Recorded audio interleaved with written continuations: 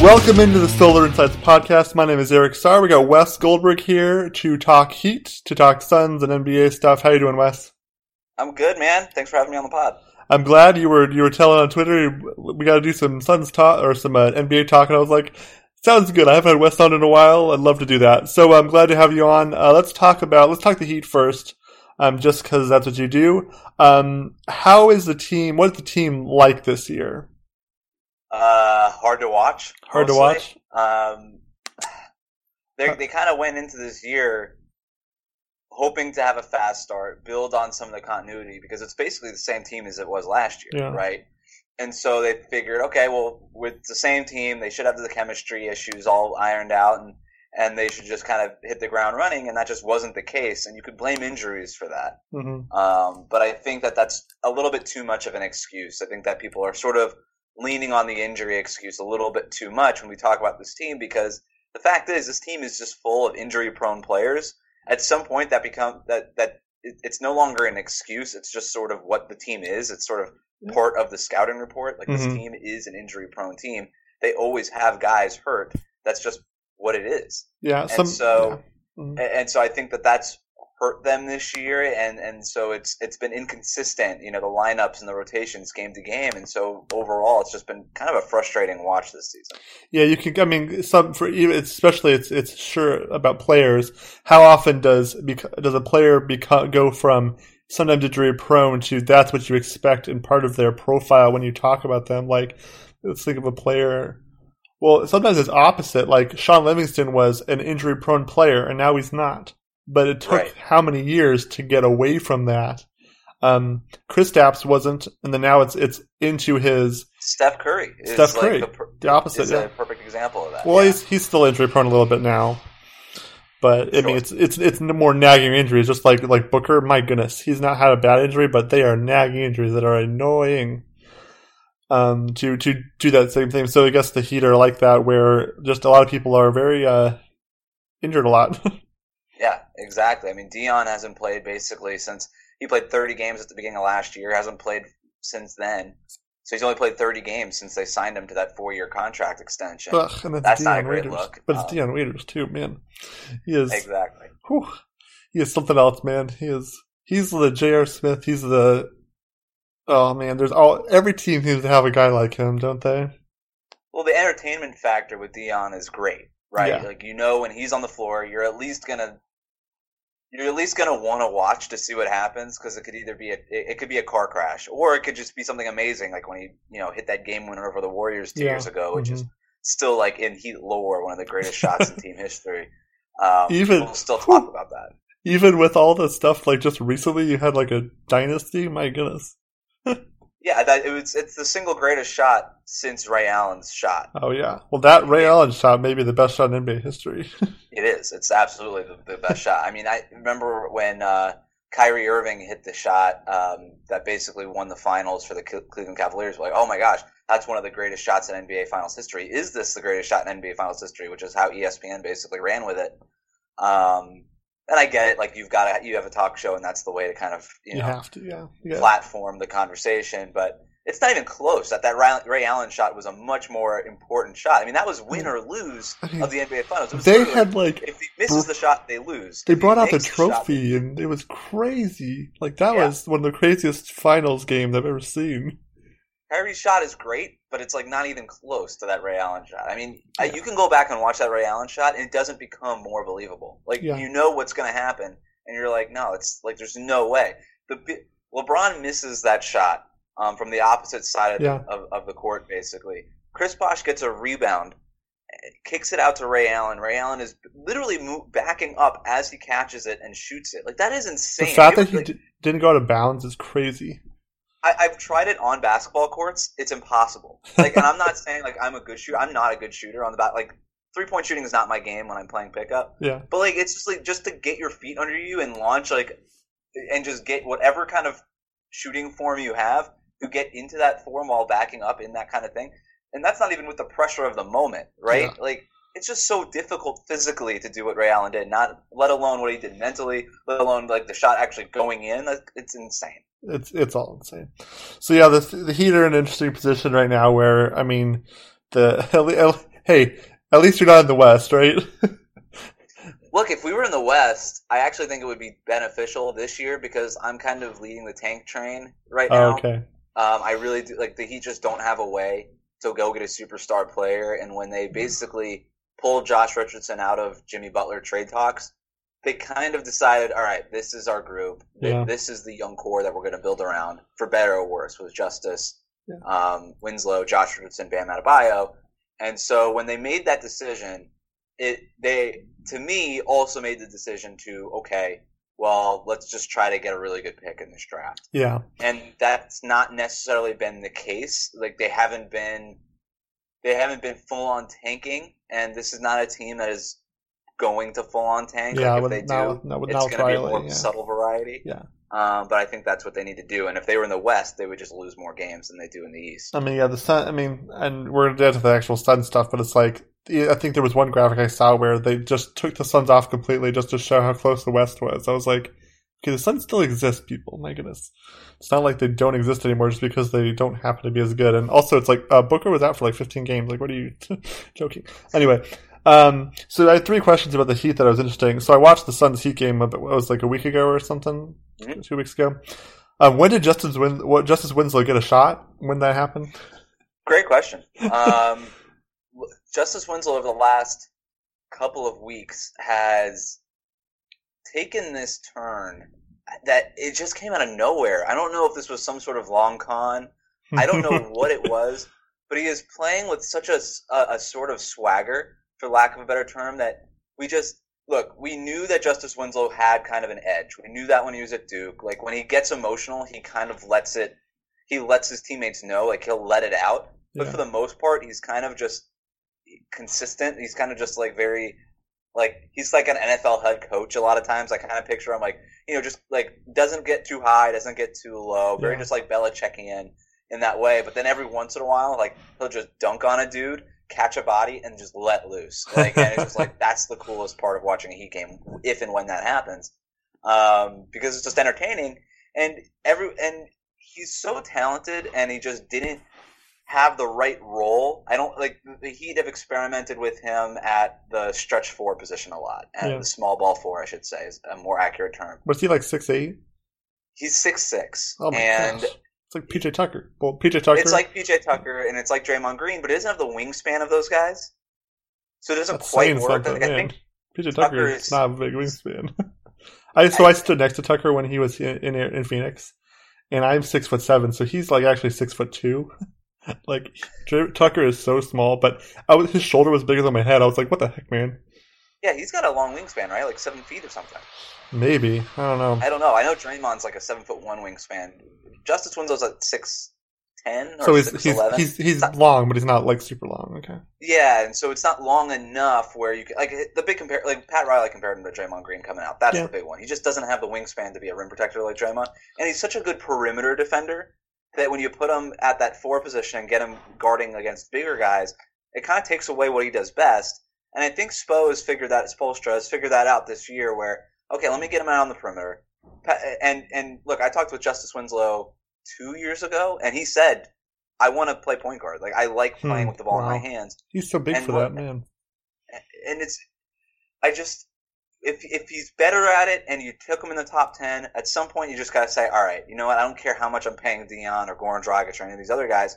Let's help him do what he does best. And I think the Heat have kind of embraced that this year, and he's thriving. Like, he talks about when the ball is in his hands, he just gets more energized. Really? And I think and he gets more confident as the game goes on. I think that's why you're seeing his jumper, to go back to your original question, starting to fall, is because the ball energizes him. Like, he just gets going. It's got like Space Jam powers for him. And when he has the ball in his hands, he feels more confident, he plays more confident, and he shoots more confidently. And as you know, shooting is like 80% mental. Like, if at the very least, like, it's all about confidence. And so when he is confident, the shot goes in, and you see what you're seeing lately. I don't think it's a coincidence. Yeah, the Suns definitely had trouble with that because they're like, they could let him shoot and then he just kept making them. You're like, okay, sure.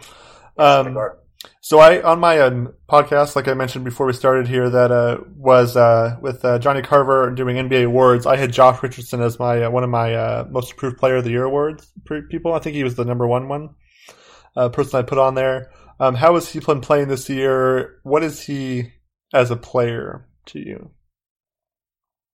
I think number one, he should be on your most improved player of the year ballot. I'd probably still have Pascal Siakam over him, but only because I think, not to say that Richardson hasn't improved, I think a lot of his improvement this year is statistically is just a statistic improvement. And that's because his usage is up, and the Heat are just relying on him more, especially with Dragic in and out of the lineup. Mm-hmm. But he's been great this year, and he's in a little bit. As we're talking right now, he's in a little bit of a shooting slump. Yeah.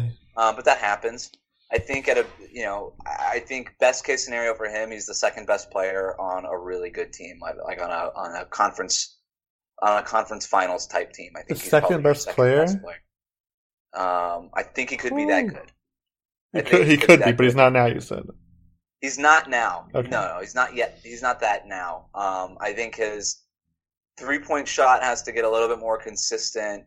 I think that's more of a matter of him playing next to a more ball dominant player, which the Heat just don't really have that right now. Like if you put Josh Richardson next to Kemba Walker, I think all of a sudden you start seeing like Kemba driving and kicking and finding Josh Richardson easier shots, just as an example. Yeah.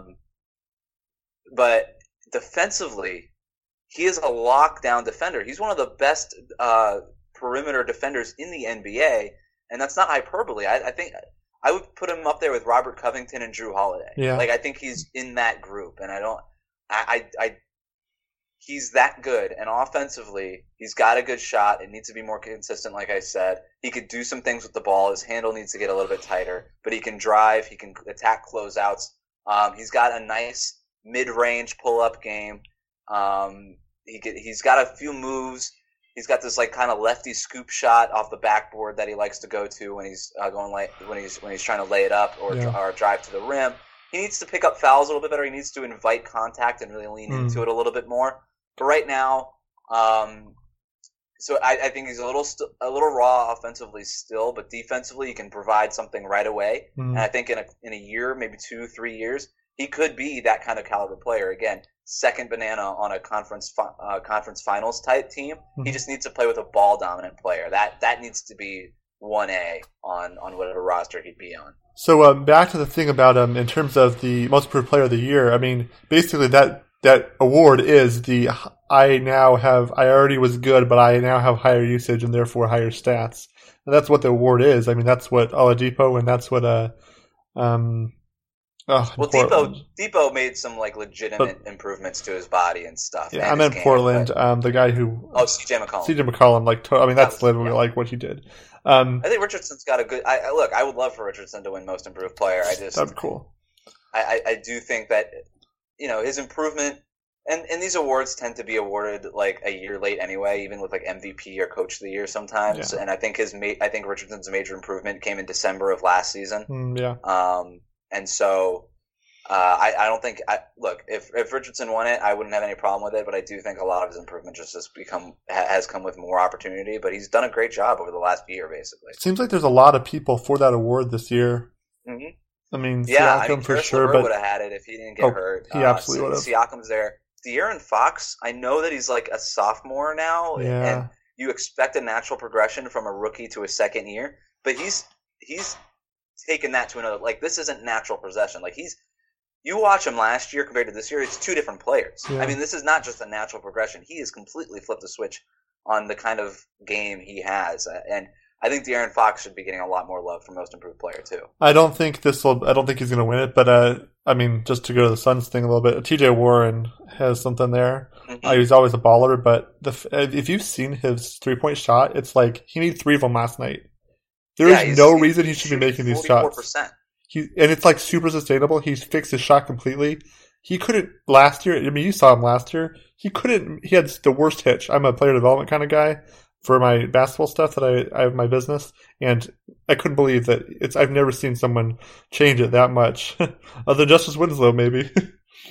Winslow's shot looks good, right? Mm-hmm. It looks pretty good, yeah. Still a little bit of a hitch, a little bit to the side, but it's good. Warren still has a little bit of a hitch, but it's going in, and he's confident, like you said, mental.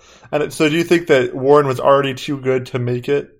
I think Warren should definitely be in the conversation. I just think that did he improve his game enough right? Because he was already a 20-point per game type scorer anyway. When Booker's out, yeah. I mean, when Booker's in, he's not going to have the ball enough. But and so I think statistically, like, there's not enough of a change, but it's how he's getting the points, and he's doing it in a more efficient manner. I think I love TJ Warren, by the way. I loved him at NC State. I love TJ Warren coming out of college. The dude just gets buckets. He does. So that's funny. I'm watching the games, and he has about once a game now. He has one where he stumbles, someone hits the ball in his hands, he still somehow has it and lays it up. You're like, you didn't even have the ball when you shot it, and you still made it. And so I think his field goal, I mean, it went from, I think, 51 to 57% in terms of true shooting percentage or effective field goal, something like that. And he's making the threes. He had 30 points last night, and with Booker out against the, who are they playing? The Mavericks. Beat them again on national TV. Two times we've been on national TV. That's it for the whole year. Beat the Mavericks both times. Fantastic. There you go. Two for two. What do you think about with TJ Warren as far as comparison? Like Tobias Harris type. I don't know if I'm unique in that take or not. Like that Tobias Harris is like Warren? Because I think, are they the same age? TJ Warren could be like Tobias Harris. Like, I would still say Tobias Harris is a superior player to TJ Warren. Right now he's better Warren defense. Can kind of be that combo forward scoring kind of guy. Yeah, I mean, TJ Warren on offense can do whatever you need him to. Like, they never run plays for him, like, ever. And he needs to be a better facilitator, though. Like, I'd like to see him maybe get involved in some pick and roll stuff as the ball handler. Like, I think that would be his next step. I agree, but the problem is that you want Booker doing that more than him, no matter what, and you want to get a point guard ever. That would be nice. That could do it more than Booker. So, do you want Goran Dragic? So that's what I was going to go to next. First, before we talk about the any trade things. Have you enjoyed? I was watching him in the Suns Heat game. Have you enjoyed having Goran Dragic on your team? He's just a pleasure to watch. I love Goran Dragic. I mean, the dude, he's so low maintenance. Yes. Where you just really appreciate it, especially when you're watching a team. He's so low maintenance on a team that has Dion Waiters, Hassan Whiteside, like guys who are the opposite of low maintenance. And it's just like, can everybody just be like Goran? Can we just be more like Goran? Like, it's insane, and he's been Miami's best player over the last couple of years. Oh, yeah. I think he's now their second best player behind Josh Richardson. Really? So he passed what Richardson could do on the defensive end. Yeah. It is a little frustrating because you can see the decline in his game. Okay. His field goal percentage at the rim has dropped precipitously over the last couple of years. I mean, he's like 30, right? And he's 30, and so he has made up for it a little bit. He's starting to shoot threes off the dribble a little bit more. I think the future for him is playing a little bit more off the ball than on the ball. Yeah. Kind of like how he did a little bit earlier in his career, or even with the Suns when they had Bledsoe there.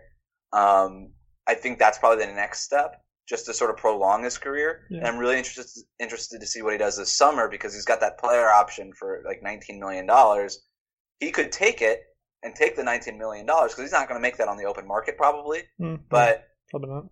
The other thing he could do is decline the option in favor of maybe a more long-term deal worth a little bit less, but getting that long-term security. So I think what he does this summer, a lot of people are sort of just sort of writing it off like, okay, he's going to take his player option. I wouldn't be so sure, because if he takes the option and then waits another year to enter the market, he's going to be another year older, another year's worth of wear and tear and decline. I think it might be worth it for him, and I actually do think this is what's going to happen. Maybe 3 years, $36 million or something in that range, that he re-signs for long term, and I think that'll probably be his last contract. Well, last contract. So you think he retires at 34 or something? The dude's played a lot of basketball in his career, but he didn't have high minutes for the first several years. I mean, but he's played in Europe so much. Like, yeah, that's true. I don't know. I mean, maybe that's premature. Maybe it won't be the last contract, but it'll be like the last big contract. The last big one, yeah. So I think that, I mean, he plays like Steve Nash so much. I mean, Steve Nash started the thing where you drive in, then keep dribbling and go out to the elbow on the other side after dribbling through, and Dragic does it all the time. And he does the thing where he drives the baseline and then turns around and shoots it. He learned that right from Steve Nash, and it's just beautiful.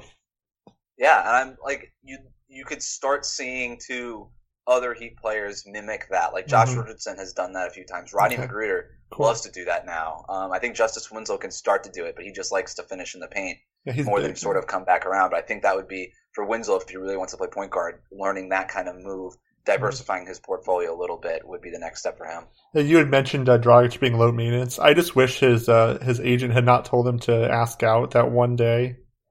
If that one day doesn't happen, maybe like everything is way better. So in one sense, yes, I do want Dragic to come back to the Suns because he was always a really fan favorite of mine and everybody I know, and the Suns in general. It's hard to get someone back for the third time that isn't like LeBron or something, where they live there. So the problem is, do you think it would take, like, in some sort of trade now, because we've talked about trades with you guys a bunch of different times, but what do you think it would take? I thought going into the year that TJ Warren for Goran Dragic made a lot of sense, but I don't think Phoenix would do that now. Not anymore. What we were just talking about. Yeah. I think if you're looking for a landing spot for Trevor Ariza, I think that makes sense. Like Ariza and a pick almost for Goran Dragic, but it does sound like Phoenix would rather get something in return. Like, would rather get assets in return for Ariza than send Ariza and an asset to get a good player. It just sounds like they're kind of doing the opposite with Trevor Ariza. They're using him as an asset. Yeah, he's an asset. He's not playing as hard as he could, maybe, but he's playing decently, and I'm the highest on him than most of the people around here. I don't know. You know. I don't know what else it would take. Maybe like it depends. Are you a fan of Jackson? What's that? Are you a fan of Josh Jackson? Josh Jackson would be tough only because they've already got Justice Winslow. They're just now developing him. I just don't think that they want another player who's an offensive zero and a good defender. I just don't know that that's the move for them. I like Josh Jackson's game. I just don't think he's a fit for Miami. Yeah, he's interesting. Like, I go to the Clippers game 3 days ago or whatever, and then I see the game last night, and he did well. And he made some threes. I was like, well, what's happening here? But he's a playmaker. He's less of a defensive...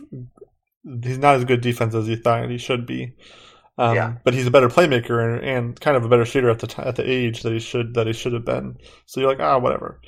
But he's interesting because TJ Warren I was so Josh Jackson over TJ Warren, but then TJ Warren just flipped everything to this year, and Bridges is just so much better at the things that you need Bridges to be good at.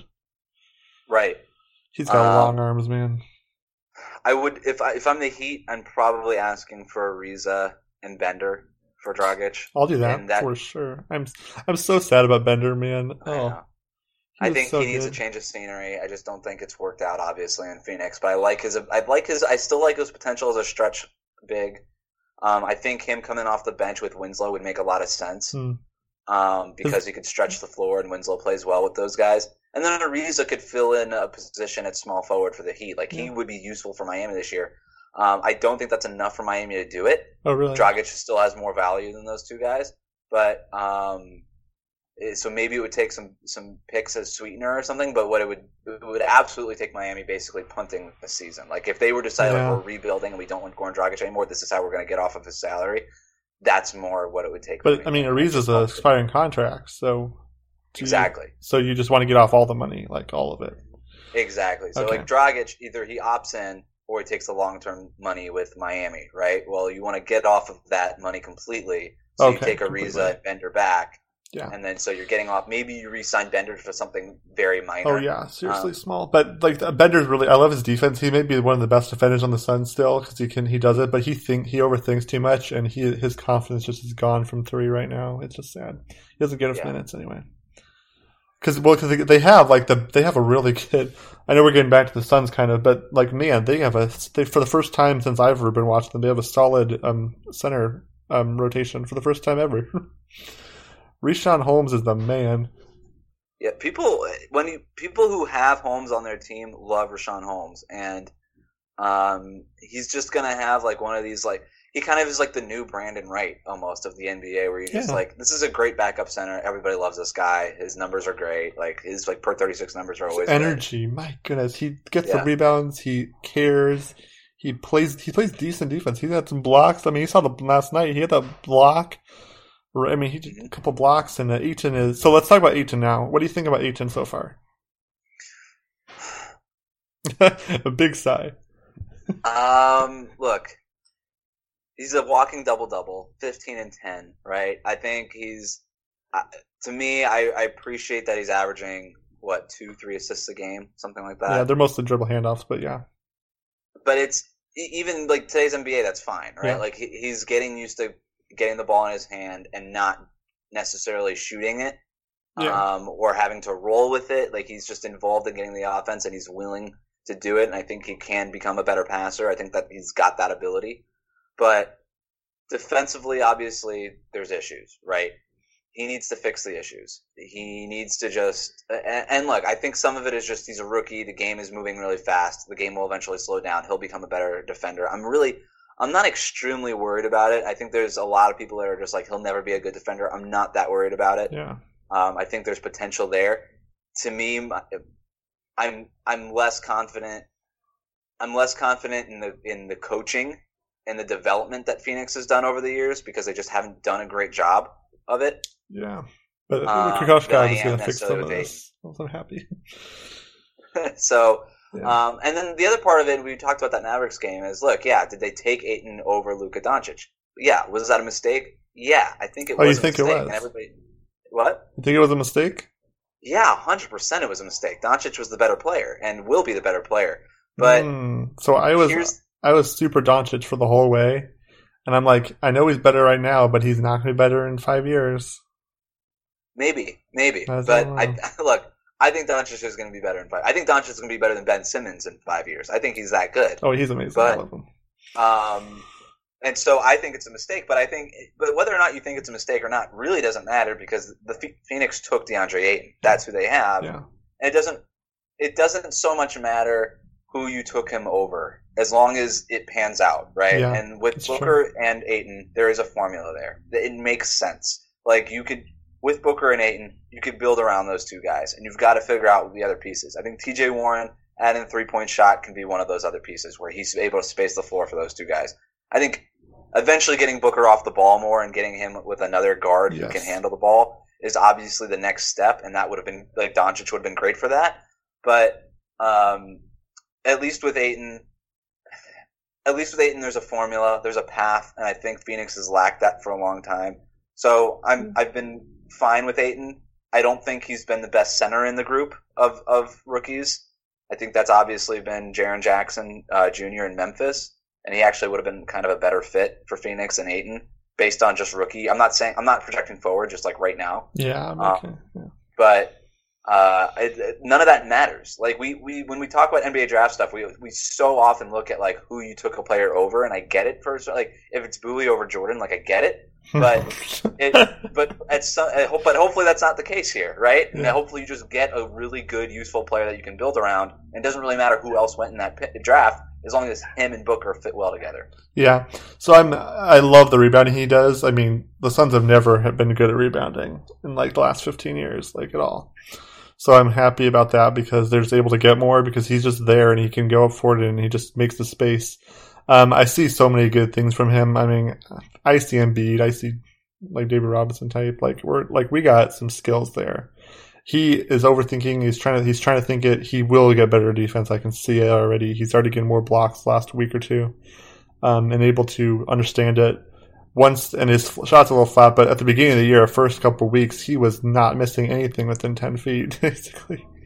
And he's got nice touch. Yes, like, I think it's only a matter of time, I think, until he even expands his game to the 3-point line. I think he could eventually become a shooter from that distance. Like, he's got a nice touch. Like, the free throw, when he's at the free throw line, it looks good. Yeah.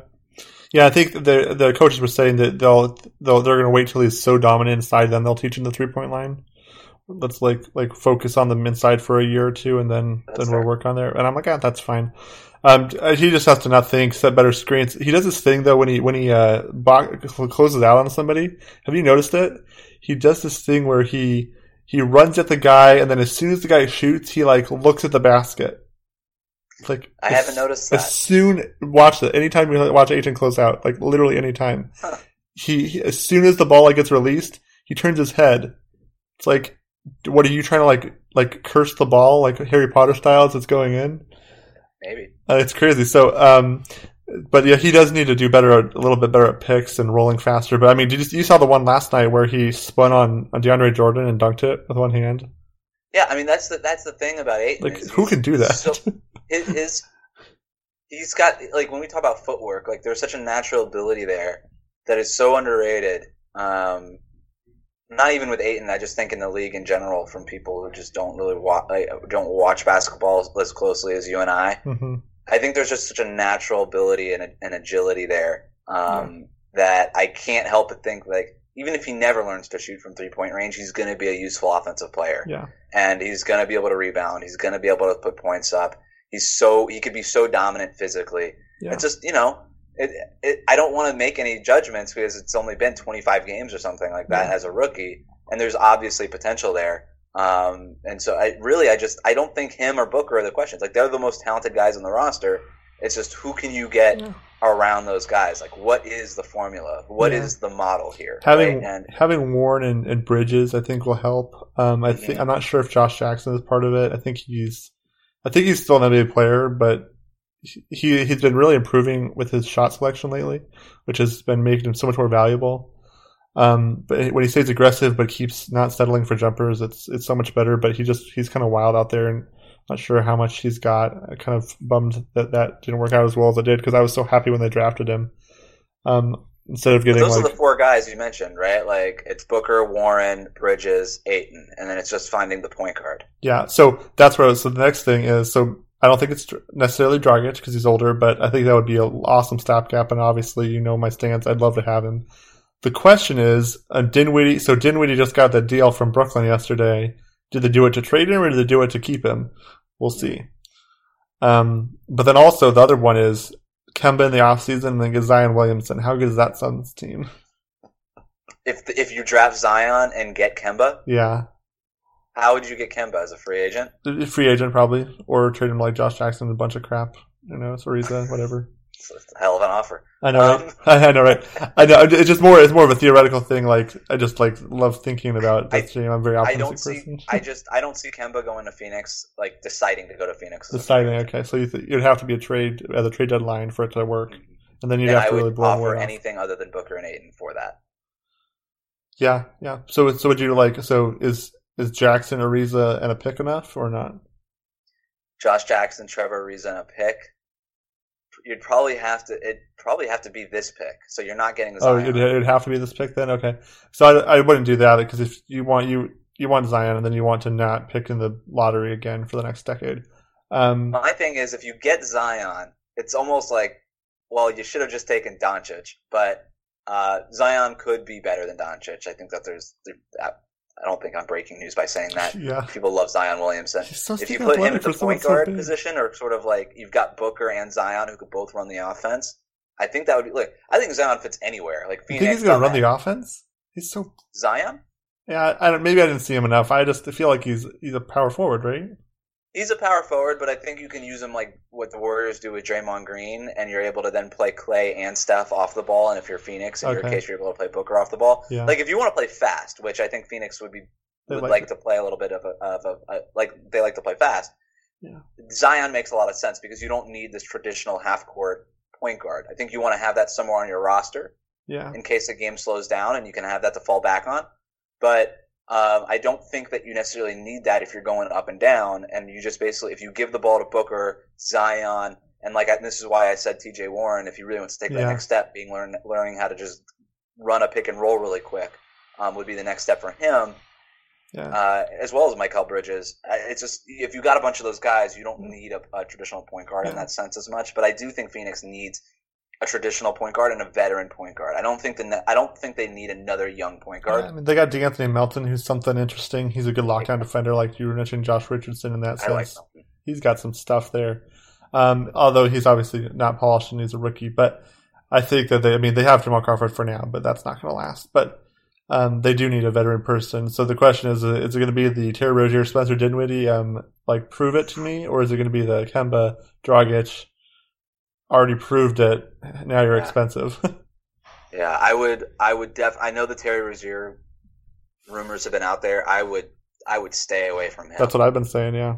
It's like, dude, you have not proven enough. You're like, okay, so I don't know if you remember me saying this on the podcast or on Twitter or whatever. So it's kind of the same type of thing. I always said, as soon as Isaiah Thomas was in Boston, I was like, he is never going to be more successful than he is right now.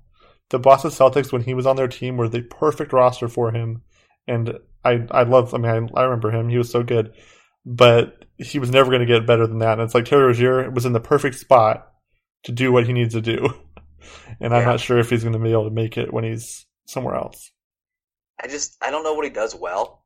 Yeah, that's true. It's some people do. So that I think there was this one article last year where it's now the best players have no weaknesses as opposed to one strength. And it's like you have to be so good, you have to be above average at everything, or you have to be amazing at one thing. And I think for point guard, I think it's almost the latter. Like, you've got to be amazing at one thing to really make it as a point guard. Yeah. These guards who are just like, I mean, look, you've got the Goran Dragic's who aren't amazing at anything, even though he was amazing. He was an amazing finisher. That was his elite skill. Too. You need to be, and a playmaker. You need one or two elite skills. I mean, when you're a point guard, you've got to be an elite playmaker, period, end of story. If you're not, then you're not a starting point guard anymore. There's just too many good ones. Yeah. But if I'm Phoenix, I think you got to see what you've got with Melton. You got to win, though. You got to win. Or even Elia Kobo, like, you've got to see what you got with those guys. Yeah. They recently signed Jawan Evans, right? Yeah, he's been playing. He's so small, but he's fast and he can do it. Yeah, so see what you got with those guys, but go get a placeholder. More so just to get the other guys in their lanes. Yeah. Like just to get Devin Booker to take his next step of his development. What do you think it is? Like, even if it's not Dragic level, like go find like Darren Collison will be out there. Yeah. Like Darren Collison makes sense to me as just a guy. Like DJ Augustine, these kind of guys who could just give you competent point guard play. They're not going to wow you. They're not the future of the Suns by any means, but they're just going to get other guys in their lanes so that they could develop appropriately. What do you think about this? What if Anthony Davis leaves the Pelicans and you get Drew Holiday? If so, the Pelicans say they blow it up, doesn't sign this extension, and they say we're going to trade him, and then they just tear the whole thing down. Yeah, because if he goes, like they have to tear it down, right? So Drew Holiday, I don't like Drew Holiday as a pure point guard, but next to Booker. But next to Booker, now you're talking about like a two combo guards basically, who can handle the ball at any given time. I think it would work. He's way better defensively. Obviously, you're getting a huge upgrade there. Yeah. Holiday could guard the better backcourt player on any given night. And Bridges can do the other guy. Yeah, and so I like Drew Holiday anywhere. I'm a big fan of Drew's game. He's also not that pure point guard that I think Phoenix needs. Oh, they think he needs one.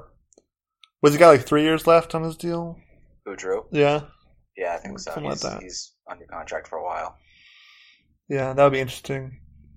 So what do you think about, let's talk more about Booker really this year, and then we'll get back to some Heat stuff. What do you think, so like, I'm always like so pro Booker. I just think he has all the intangibles that you need, and he has the shooting touch. He has the playmaking. I mean, he's, in my mind, he's a better playmaker. Like, I've always talked on different podcasts about him versus Clay, and then him versus Harden, and what they do better and stuff like that.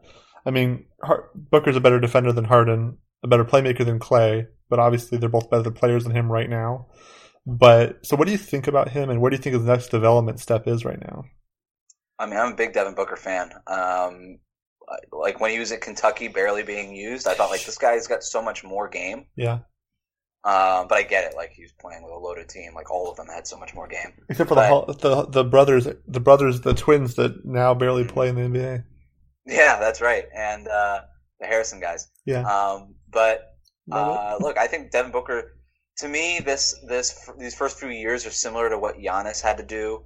His first few years when it was a really raw roster and he ended up just playing point guard out of default so much for that team. And he's not the point guard now for Milwaukee, but when you put the ball in his hands, he could do point guard things. And so I think that was tremendously helpful for his development, but at some point you just got to let him do what he does best and just sort of let that be like an ancillary ability that he can just sort of call on every once in a while. I think that's what Booker is doing. I think just having the Suns leaning on him to basically be, the first point of contact for their offense, I think will be tremendously beneficial for him for his development going forward. I just think that they need to take the next step for him because he's plateaued this year. Not that he's not good. It's just like I haven't seen anything new from him this year. Like he's still a good playmaker. Like that's not news to me. 7 assists a game. Yeah, 7 assists a game is like really good. Like that's just like that didn't surprise me. I'm like, that makes sense for as much as he's got the ball. Like what's next for him? And I think he could be. Look, I think Devin Booker could be a top 20 player in the NBA. I don't think there's any question about that. But It's you've got like the roster around him now needs to take the next step for him to take the next step. I just think he's too much in that sort of like in that first like he needs a better group around him so that he could sort of rise with the ships. Yeah, because I think he can't afford. Okay, in one sense, he's bad at defense, right? Kind of. Yeah. And part of it's because he has to do so much work to make them even have a chance to win any game. Mm-hmm. You know how much energy he has to output? And he's getting double, triple teamed almost every possession. And still putting up humongous numbers. I mean, he's going to average 25-5 or 25-7, whatever, better than most people. And he's only 20. I mean, he just turned 22, which is crazy. Yeah. But then, but then he needs to have a better roster around him, so he doesn't have to do so much effort. Like if they get Kemba, then he does not have to do so much offensive. He can work on defense. He can get better. And it would help his 3-point shooting too. Yeah. I mean, he's only shooting 31%. That's because they're all contested. All of his own, yeah, exactly. He's got to create all of his own shots. Like if you put him off the ball a little bit more, I think you would obviously see his 3-point percentage go up, and it wouldn't take 19 shots to get 24 points. He could be a more efficient offensive player, but he just can't. He can't afford to be a more efficient offensive player right now because there's not a lot of guys outside him and TJ Warren who create their own shots. Yeah. Crawford can now, but it's usually a shot for him, and he's just trying to teach, which he is doing such a good job. I love it. But yeah, so there's so much there to do, which is why the point guard is so necessary. Because people are saying, "Hey, point book is what you need to do." It's like, yeah, he's the only one who can still do it. He's the only one who can still get everybody else involved too. Hopefully we can see. I'm watching actually Daniels do a little bit more defense, a little more playmaking for himself instead of just spotting it from three. And Bridges also doing some pull-ups instead of just shooting when he gets it. So I'm without Booker, they're having to rely on themselves. And that game last night, they beat the Mavericks without Booker, which is good. The game I was at, they beat the Clippers, or they lost the Clippers in overtime without Crawford, Booker, and Warren got ejected in the first quarter. It's like, there's something there. They're playing better defense. I mean, the commentators last night were saying it. The Suns are playing better defense. They're rebounding better. They're taking care of the ball better. And they're playing better defense, which is good to see because it's been a while. Yeah, I mean, look, Igor Kokoskov, we haven't really talked about him at all yet. I think he's a tremendous hire. I think he's going to be a good coach. I think that any impatience that there is with him, like, you just got to give him a break. Like, I think the right things are in place right now. It's just, I don't know. I hate to keep coming back to this. It's just get a point guard who can defend a little bit. Doesn't have to be a superstar player, but just sort of gets everybody to where they need to go. And I think you could see this team get a lot better. But unfortunately, that guy isn't really in the draft. This is sort of not a great draft for point guards. Yeah, it's a great draft for another player. But you don't want to draft another point guard. You don't want to draft another person. I mean, unless it's Zion, you don't want another project. Do you think that if they don't have the first pick, right? Because the lottery odds have smoothed out this year. Yeah. So let's say they end up with the worst record, they're not going to have the same sort of odds that they would have had last year. Not necessarily, yeah. Well, they've gone down like every single year for the last decade too. It's ridiculous. So would they what kind of player could, like, let's say Zion's off the board with number one, like, do they want RJ Barrett? Do they want a Cam Reddish? Like, do they want that sort of player, like, just to add to this group? Because I could see that player fitting in. Like, RJ Barrett would be a good fit too if you wanted to talk. Like, he's got some playmaking ability too. He's not a pure point guard, but you could play him and Devin Booker in that backcourt together. Have a supersized backcourt where both guys can sort of just be, 1A and 1B as far as facilitating the offense. That would make sense to me. But if they really want to get a pure point guard, do you trade that pick? I mean, that's kind of crazy to think about because it's such I think a you young trade team it because you don't want so much young. You don't want to just keep getting younger people every time. I think they might, depending on what's available. If that gets them Kemba, then maybe. If point guard would help tremendously. It's crazy. Like, they have the guys that are trying that they have now, but if you got like a person who could legitimately do the job that is necessary, they might do it because they've been drafting forever and it doesn't necessarily work. I mean, Bender, Chris, and Josh Jackson were 2 straight years, all 3 of them. Like a number 4 and 8. 4, and 8. So who cares if you draft? You just need players that can play. Let's not try to like it's not shortcutting it. Just go trade the pick and get older because you need to get older. Right. The Suns do. They can't, like, you cannot develop Booker, Ayton. I mean, Warren's are old enough. I guess he's like 25, 24. He's like their oldest player, other than like the two veterans. It's crazy. John Wall is not something you guys are interested in. So this is my stance on the John Wall thing. The fact that I'd be okay if it happens, if somehow Sarver goes crazy and which is not a reach and does that, I will not hate it because he's really good. The contract is crazy and his leadership is non-existent. He's plateaued for a couple of years now. Yeah. So I would not hate it. It would make the Suns a lot better. They might win 40 games next year if they get him, but maybe more. But it's not. It's putting John Wall on your team does not make you a contender. This group, like, by the time that Ayton and Booker are ready, John Wall is not good enough.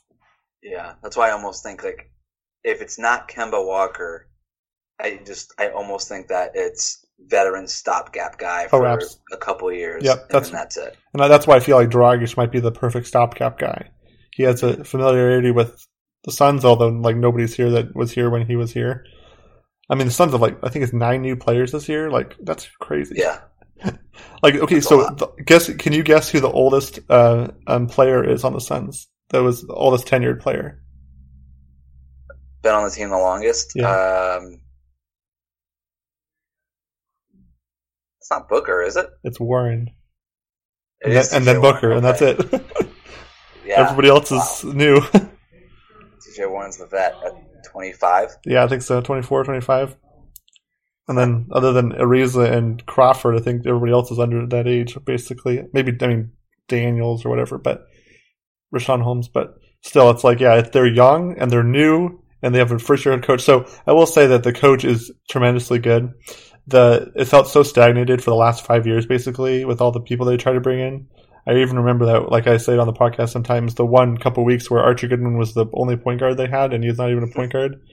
Like, they don't get stagnated offensively anymore, which was such a bummer. They didn't even do it. You saw last night with no Booker, like they still didn't get stagnated, which should have happened. But Kokoshkov has a good system in place, and he's teaching some good stuff. So I'm excited about that. So you're saying that, let's go back to the Heat for a little bit here, because I don't want to just do Sun stuff the whole time. What do you think they need to do in terms of, we're talking Suns future, what do you think the Heat need to do to make the next step? So they had a really good run for a long time there, and now they're reaping what they had, which is trying to make sure that you can win, right? And now they have some young players. What do you think they need to do next? Well, they don't have any cap space. Nope. They have none. They have zero cap space. They've got some big contracts that they need to get rid of. Let me guess who those are. Waiters, Olynyk. Who else? Olynyk. Olynyk at his money is fine. He's a useful player at that money. He's been one of their best players this season. To me, the big contracts obviously is Hassan Whiteside. Oh yeah, you're not trading him. There's no team that's trading for him. Yeah, that guy. My goodness. I think we talked about it before. Yeah, it's not great. Who was? Oh, Tyler Johnson. Yeah, he made a 3 at the end of the game. I think the Suns game. But man, yeah, he's not as good as I was like. Well, he wasn't in a reach for the money when he got signed. Mm-hmm. Yeah, everybody rolled their eyes at that one. Okay. And the James Johnson and Dion Waiters contracts are not great either. So for me, if I'm Miami, you don't have a lot of assets. You don't have any cap space. Well, you need to try to find a way to create one or the other, if not both. Easier said than done, but they do have a couple of assets. They've got Wayne Ellington's expiring contract. He's a useful player. Let's face it, Miami's not going anywhere this year. Yeah. There are teams that could really use Wayne Ellington. The Lakers, Philadelphia. Yeah. I think you trade him for a second-round pick, whatever you can get for him. You just trade him. He's not helping you this year. Trade him for a pick. Use that pick as sweetener to maybe get off of one of these other contracts. I think Rodney McGruder, who has been starting for them, and should also be in the conversation for most improved player. He's been really good this year, but they can't afford to keep him. Oh, really? They can't. Like, they've got his early bird rights, but they can't afford to keep him. Like, this team is already in the luxury tax. And oh my gosh, That team's in the luxury tax. He's not going to pay the luxury tax for a 40-win team. Yeah. And so I think you trade Rodney McGruder for another draft pick, a future pick. For the right team, I think that they would be willing to give up maybe a late first or a second for him. I think he can provide that sort of 3-and-D value. Those guys have a lot of value in today's game. Suns might want him. I don't know. Suns might want him. They could use that kind of stuff. He could play point guard for him. I think that you start making those moves, acquire some sweeteners, use those sweeteners to get off another contract. I think James Johnson would have value to the right team as sort of a wing defender, kind of small ball center kind of guy. I think his versatility is sort of like, poor man's PJ Tucker type of situation, and I think that a contending team could find that useful. And then Goran Dragic is the other asset there. I think you've got to move on from Goran Dragic because he's on the decline of his career. I think Miami is very much forward-looking at this point. I think that they made that clear when they didn't trade Josh Richardson for Jimmy Butler, that they're building around the young guys. And so you've got to trade Dragic now while his value is still relatively high and not let his value decrease any more than it already has. And so I think those 4 guys, that's the 4 assets that Miami has. You move them, try to get something back in return. Whatever you can get back in return, you attach that to a Tyler Johnson or something like that. To possibly get off of that contract, and now you're creating some cap space, and you could sort of start to rebuild this thing around Richardson, Winslow, and Bam. Do you think you do that by the 2019 offseason, or like when everybody's available, or do you try out? Is it going to take longer than that? Do you think? I think you've got to try to do it by the trade deadline.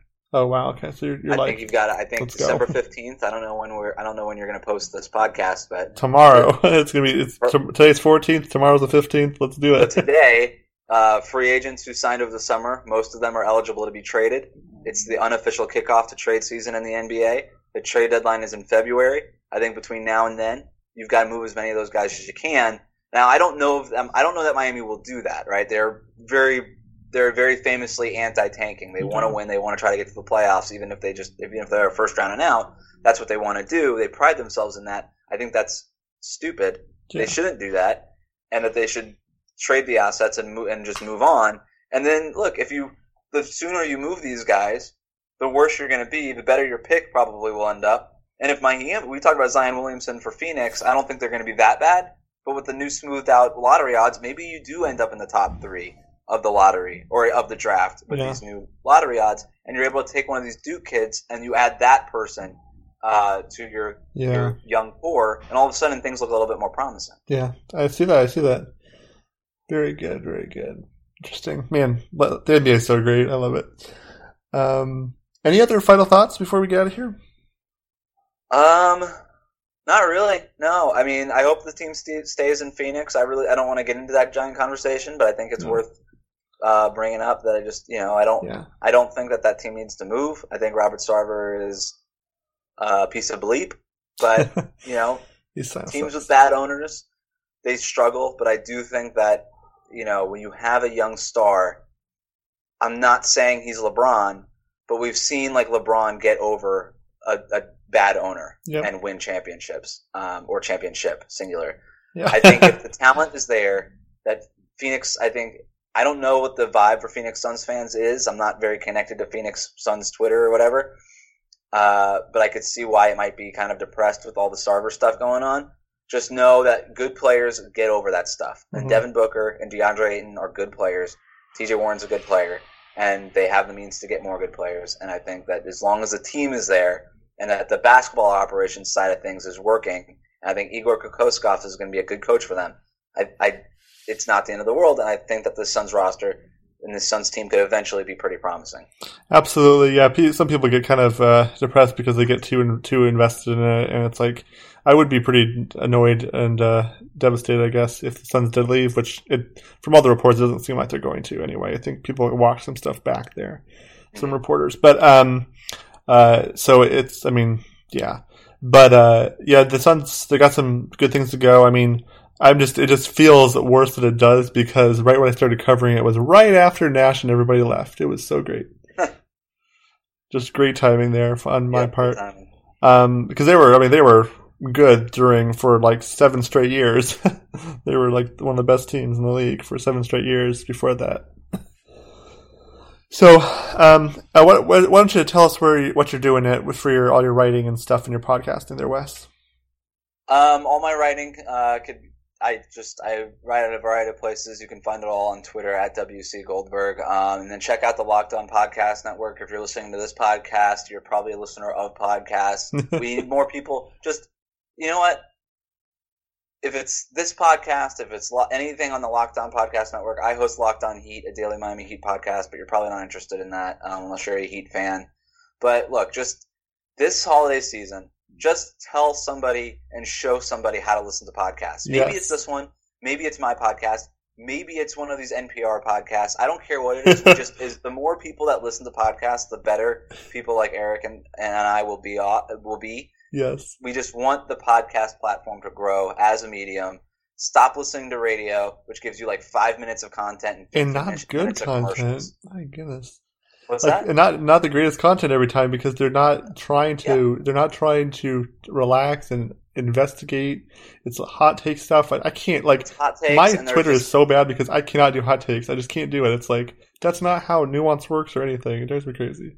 It's podcasting is the best. So just this holiday season, my final ask here: show a friend or loved one how to use the podcast app on their phone, how to listen to a podcast, and recommend a couple of ones. If it's this one. Doesn't matter. Just listen. Get people listening to podcasts. That's my last ask. Definitely do it. Definitely check out Wes. I've been Twitter there forever. I mean, tons of years here. Been great. Thank you so much, Wes. I've got a bunch of stuff too. At Eric_Saar, ERIC_SAAR for Twitter. I've been doing stuff forever. You can listen to this podcast, writing at solarinsights.net. Podcast is there as well, iTunes, Spotify, etc. Please do a review and a rating. It's impossible to get people to do that, but please, it's so good. I have 2 of them, but they're from so long ago that it's not helping. So do that, as well as if you're in Phoenix, EliteHoopDevelopment.com has basketball training. I've got a client. It's fun, super fun. I can make you better at basketball. And then also, if you need marketing, I have SlingshotMediaConsulting.com as well. Thank you so much. Thanks, Wes. Everybody have a great day.